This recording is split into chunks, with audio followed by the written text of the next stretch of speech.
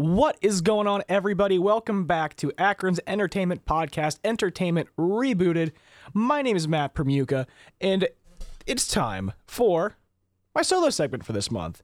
I'm recording this on Thursday, September 21st, which, also Earth, Wind, and Fire Day, is the official first day of fall, or last day of summer. I get these two dates confused, to be honest with you. But one thing I wanted to do was do a summer concert and show series that I went to this summer. Review my summer when I was away from all of our listeners. And so that's what I'm going to be doing. Now, this summer was a little bit unique for me. I didn't get to go on a big vacation or anything. I was studying for the LSAT and getting ready for law school. So I didn't travel or anything, but I did allow myself the fun, leisurely activities of going to concerts and comedy shows throughout the summer. I'm going to go over the big ones I saw, but on top of what I'm going to be mentioning, there's countless other local restaurants, local comedy clubs that I'm not going to get to mention today, but Northeast Ohio, you had an incredible summer slate. So, if you were a performer in Northeast Ohio at any capacity this summer in the Akron, Cleveland, Canton area, I'd probably try to make an attempt to see you, and if I did, I pretty much enjoyed it because I had a great time seeing all of that. But right into the meat and potatoes, I want to talk about my top 5 shows that I saw this summer. And number 5, coming in at 5th, at Blossom Music Center, I saw Big Time Rush for the second year in a row. Now, I saw them last year in 2022 for their reunion tour, and I thought they were incredible last year. It made a lot of sense that they were doing all of their Nickelodeon nostalgia style songs. However, this year was a bit different. They had released a new album in the winter of 23. So I was a bit disappointed in Big Time Rush for not really playing into their new album a lot. They sang maybe 2-3 songs from it. But overall, again, it was a lot like their 2022 tour where it was a lot of nostalgic throwback from their Nickelodeon era. And it was a good time, and I want to say they had pretty good opening acts. Their opening acts this year were Max and Jax, both separate artists, but both of them have been very successful on the Billboard Top 40. Max, you might know him from the hit Turn the Lights Down Low, and then Jax is the Victoria's Secret song, I believe. But yeah, they had a very good set of opening acts, and it was an overall good show too. It's just I had seen it already, and it felt like a little bit of a replica from last summer, but overall, solid show from Big Time Rush. Very great for nostalgia. I went with my cousins. We all grew up watching that show. It was a great time to connect with family. It was a great, just really good to relive your childhood through something like that. And that's something that I really appreciated. But coming in at number 4, my 4th favorite show of the summer, also at Blossom Music Center, ironically, the night after Big Time Rush, it was Fall Out Boy. And I want to say that was the craziest outdoor concert I had ever been to.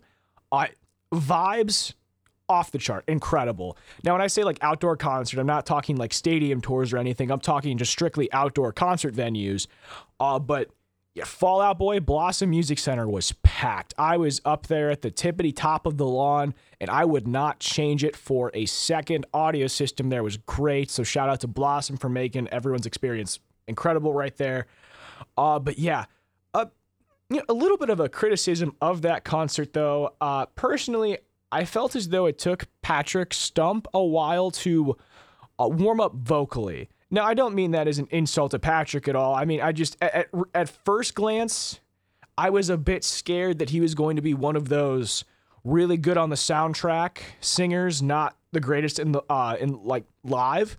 That was quickly squashed after about like the 3rd or 4th song. He had incredible vocals the rest of the night.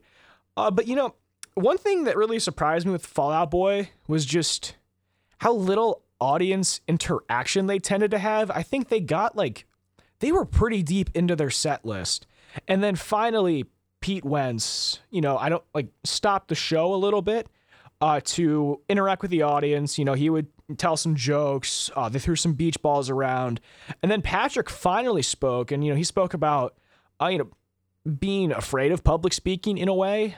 So wasn't the best on that level. But overall, great show from them outside of the little audience interactions. I was just taken aback because seeing just other artists in that same genre and even like on the same record label. Like Panic at the Disco in their prime, Brendan Urie would interact with the audience all the time. I've seen Paramore, Hayley Williams is great at interacting. So the 1975, they can even interact in some ways. 21 Pilots. I just felt like seeing those people, I thought I was going to get something similar out of Fall Out Boy, and it just wasn't there. So that's why it was fourth on my list. Still an all-around good show. It's just not what I was expecting necessarily.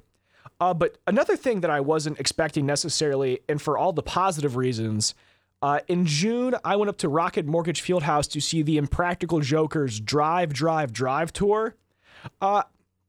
Not to get a little sentimental here, but when my sister and I saw that they were coming to Cleveland, that was a show my dad would just laugh hysterically to, and that was kind of rare for him. So in his memory, my sister and I decided to go up to see not Joe Gatto. He left. Murr, Sal, and Q on their show. And going into it, I was a bit skeptical. Like I said, I was going up there strictly for just nostalgic value, paying homage. And I was really wondering what it was going to be like, as they had just lost Joe. They hadn't been able to film the show all that much because of COVID, obviously. So I was a bit skeptical as to what I was going to see. But coming away from that show rivaled John Mulaney in terms of just best comedy shows I've seen. 10 out of 10 would recommend if you ever get the chance to see the Jokers. Getting into what I can now, it's a little bit different to discuss a comedy show because, again, I'm not sure if a pro shot of this was released yet, and it's kind of a no-no to talk about a comedian's material without their, obviously released consent to do so. So I have to beat around the bush a little bit when I bring this up. But right off the rip, it was so funny to see these guys unfiltered, because you see them, they're funny for TV, but when they're allowed to just throw around a little bit extra of verbiage and just not necessarily have to conform to like cable network television standards, their humor, it goes up several notches. And now, like I said, they're funny on, TV, PG, cable, unfiltered, incredible. What I can say without revealing too much, one of the bits they did, they would discuss some of the deleted scenes of the show, and I'm chuckling a little bit just for good reason. One of the scenes I'm going to briefly discuss was one of the challenges was the Jokers took out, a stereotypical white van, and they went around New York City and told people to get in. And they had a surprise amount of people. This was like an 8-minute bit of just clips of people getting into a van with a stranger. Now, most of them, they recognized Joe, Murr, Sal, and Q, so that was like a bit weird. But yeah, again, just hearing those guys' unfiltered commentary on it, and maybe some stories that they couldn't necessarily tell during the episode or the uncut versions of their episode. Like, they have episodes where they give more like tidbits of behind the scenes stuff. They couldn't necessarily bring those stories into it there. So it was really great to see that. In another skit, they had Joe dress up in like a grass suit and just go lay in the outfield of Little League baseball games. Again, I completely see why that was cut, as that seems very predatory. Another one, they had Murr dress up as a creepy man and go watch Little League baseball. Overall, both of those guys, there was videos of like the baseball coaches like getting in their face with like altercations. Again, obviously why they didn't make the TV episode, but at the same time, incredible to see just the intrusive thoughts of those guys and what it's like to win. Another thing I want to touch on with that show, the audience interaction. I gave Fall Out Boy a bit of a knock for it. The Jokers, if anything, that uplifted it to an even higher level. One thing, so one of the whole bits of the show was probably the middle portion. Sal was going to go on this long story about something. I forget what. What happened was they brought in the kids from the audience. And what happened was they brought up an 11-year-old on stage. Sal put on a shock collar, like a dog collar. And they told the child that he had the full autonomy to just shock Sal whenever he wanted to when he would tell the story. So Sal would just be in the middle of the sentence and then he would just be getting electrocuted by a child. And it was the most just chaotic type of energy. That 11-year-old was ruthless to Sal. I gotta say, I still remember that kid to this day. Wow. And Sal did that every night of the tour. Apparently, he showed us some like burn marks from like just the shock collar. It's crazy what those guys will do to themselves. But at the same time, it was really well perceived by the audience. So, and then one last thing I'm going to talk about for the Impractical Jokers before I move on to my top 2 shows I saw this summer. Murr told some of his wedding stories. And again, can't get too much into this because I'm not sure how much is released. But essentially, Murr's fiance, now wife, was a big fan of the band Smash Mouth. And so Murr was able to actually get Smash Mouth to perform at his wedding. However, the singer showed up so inebriated that he did not face the audience the entire time on the set, nor at one point was he even, singing his songs. He was just so not sober that he essentially just passed out on stage and then started cussing out the wedding crowd. And I thought that was an incredibly funny story to hear from Murr because he brought up Q showed the videos and the text to Sal he had. Overall, it was great insight to see from those guys' personal lives because Q's unfiltered story of the day was funny. Murr's thoughts to it were insane. Hearing what Murr's wife allegedly said about it was funny. Just the Impractical Jokers tour, incredible experience. So glad I went. This was the one show I was the most skeptical over to go to this summer. But without a doubt, probably the second best comedy show I've seen besides seeing John Mulaney in Columbus, Ohio in 2022. But yeah, my second show I saw, ironically, so the night after Impractical Jokers was Paramore, also in Cleveland, Ohio. Yeah, so I just realized 2 of these. I went to Big Time Rush the night before Fall Out Boy, and I went to Impractical Jokers the night before Paramore. Look at that. But yeah. Paramore, unlike Jokers, I had incredibly high expectations for this show, and my goodness, did they deliver. Hayley Williams and Paramore, you guys are incredible live. It was everything I thought it was going to be, and then some. So right off the rip, actually, I want to bring up like what really made me realize it was going to be an incredible show. I get in there for the second opening act. It is an Australian man by the name of Genesis Owusu. Probably the greatest opening act I've ever seen out of a concert. He had the entire arena rocking. Like, people were getting into their seats because other people there were texting them to, like, get in or, like, going to the concession stand talking about him. Genesis Owusu, incredible. I am now a fan of his. He had a new album that came out recently in the past 6 weeks or so. So if you want to take my word for it, I would highly recommend his album. I thought it was very good, but just... incredible opening act. Great find by Paramore. Paramore always finds really good performers as their opening acts, and they might not necessarily become like as big as some other bands' opening acts, however, but again, Genesis Owusu is now one of like my favorite artists ever, and if you want to have some like alternative rock / like rap style, if that makes sense, Genesis Owusu I would highly recommend for that. But getting back to Paramore, again, wow, what a show that was. Hayley Williams, she can sing. All the reservations I had about Patrick Stump initially, Hayley Williams just let it belt right off the rip, and she let it be known.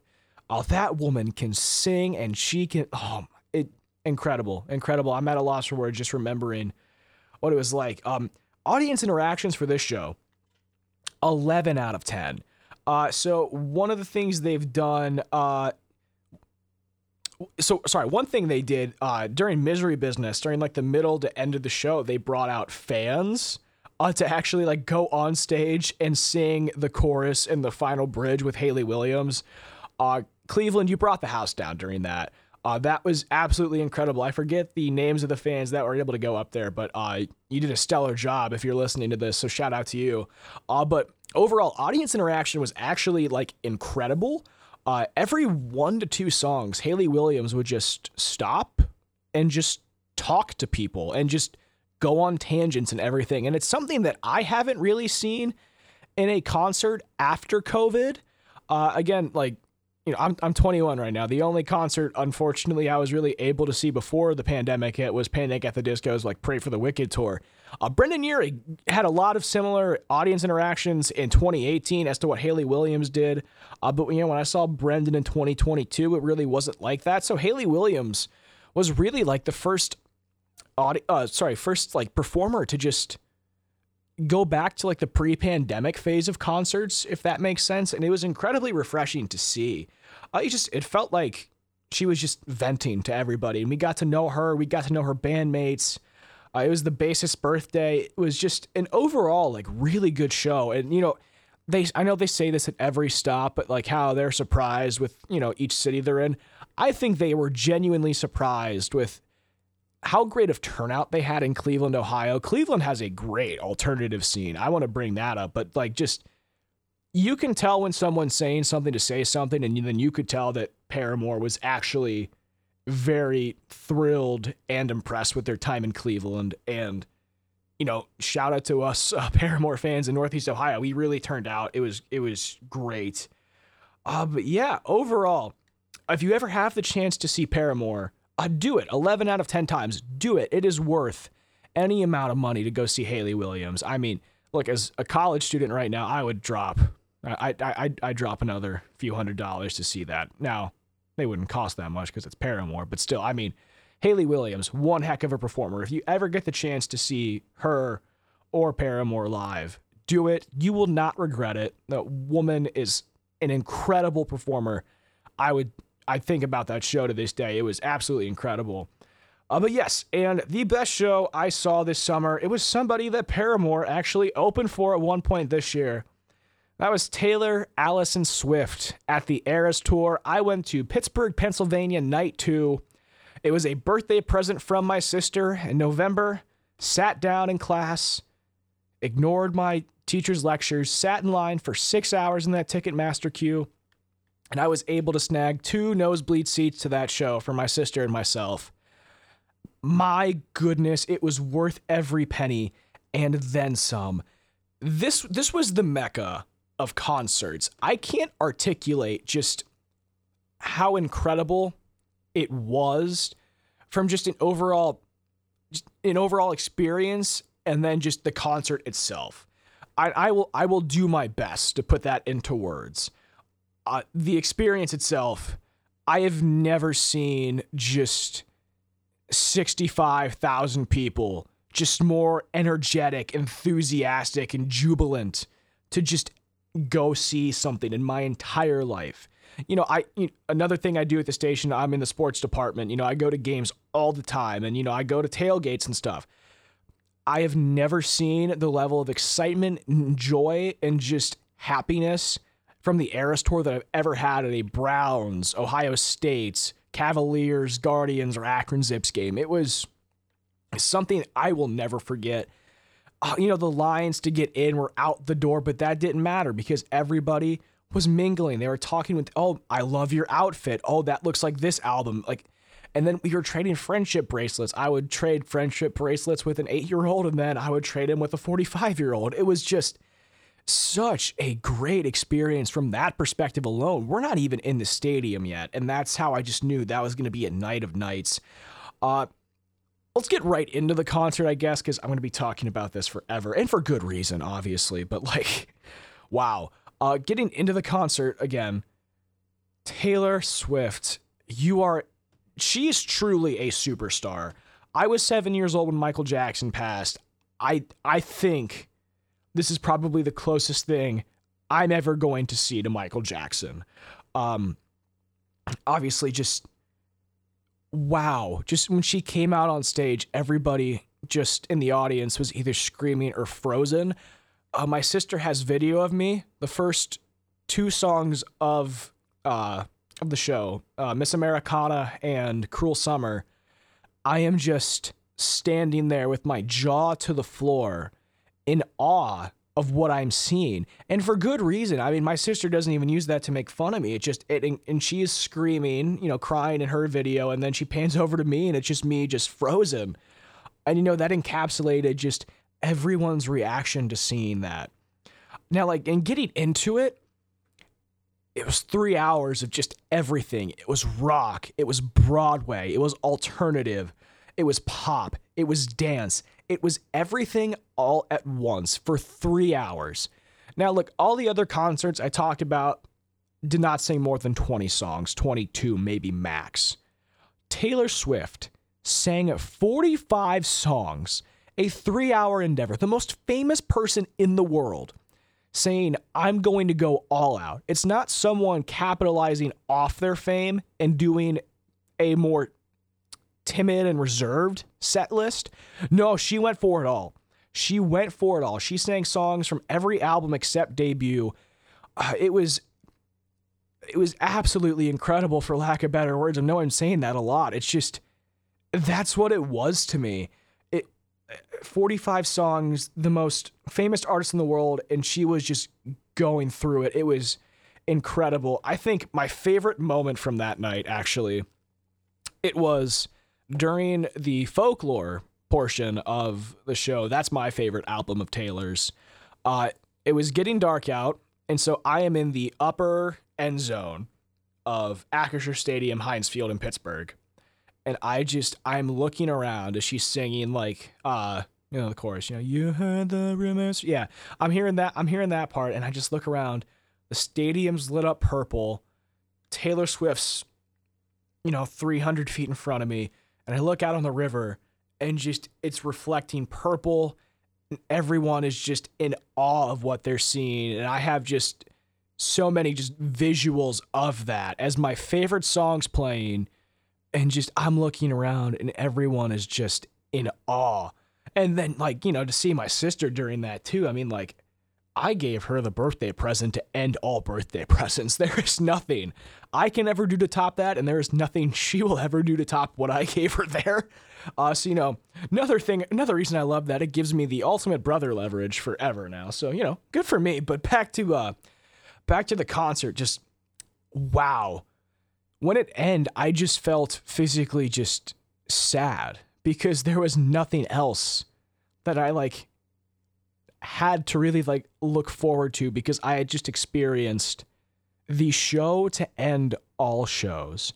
Now, look, I want to build some ethos here as to why that just meant so much to me. I mean, I saw plenty of live performances this summer. I have Cleveland Browns season tickets. I am in large venues a lot. I see a lot of live things.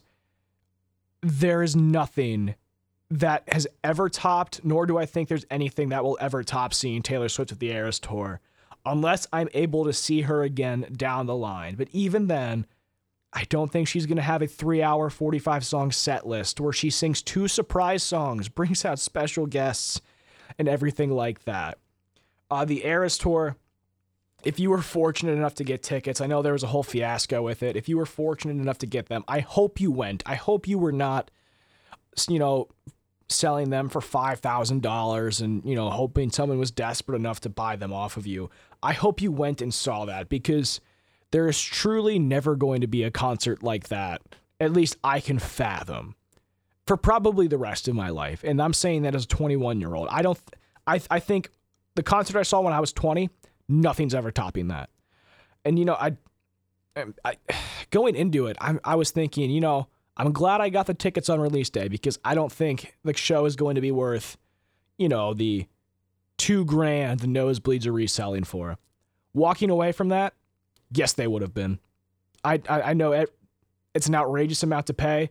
If finances were not an option for a lot of us, I would have highly encouraged you to spend that unimaginable amount of money to go see that show, because it was just everything. It was everything wrapped into one. It had the theatrics of a Broadway show, like a Moulin Rouge or a Hamilton. It had the audience reaction of an NFL or college football game.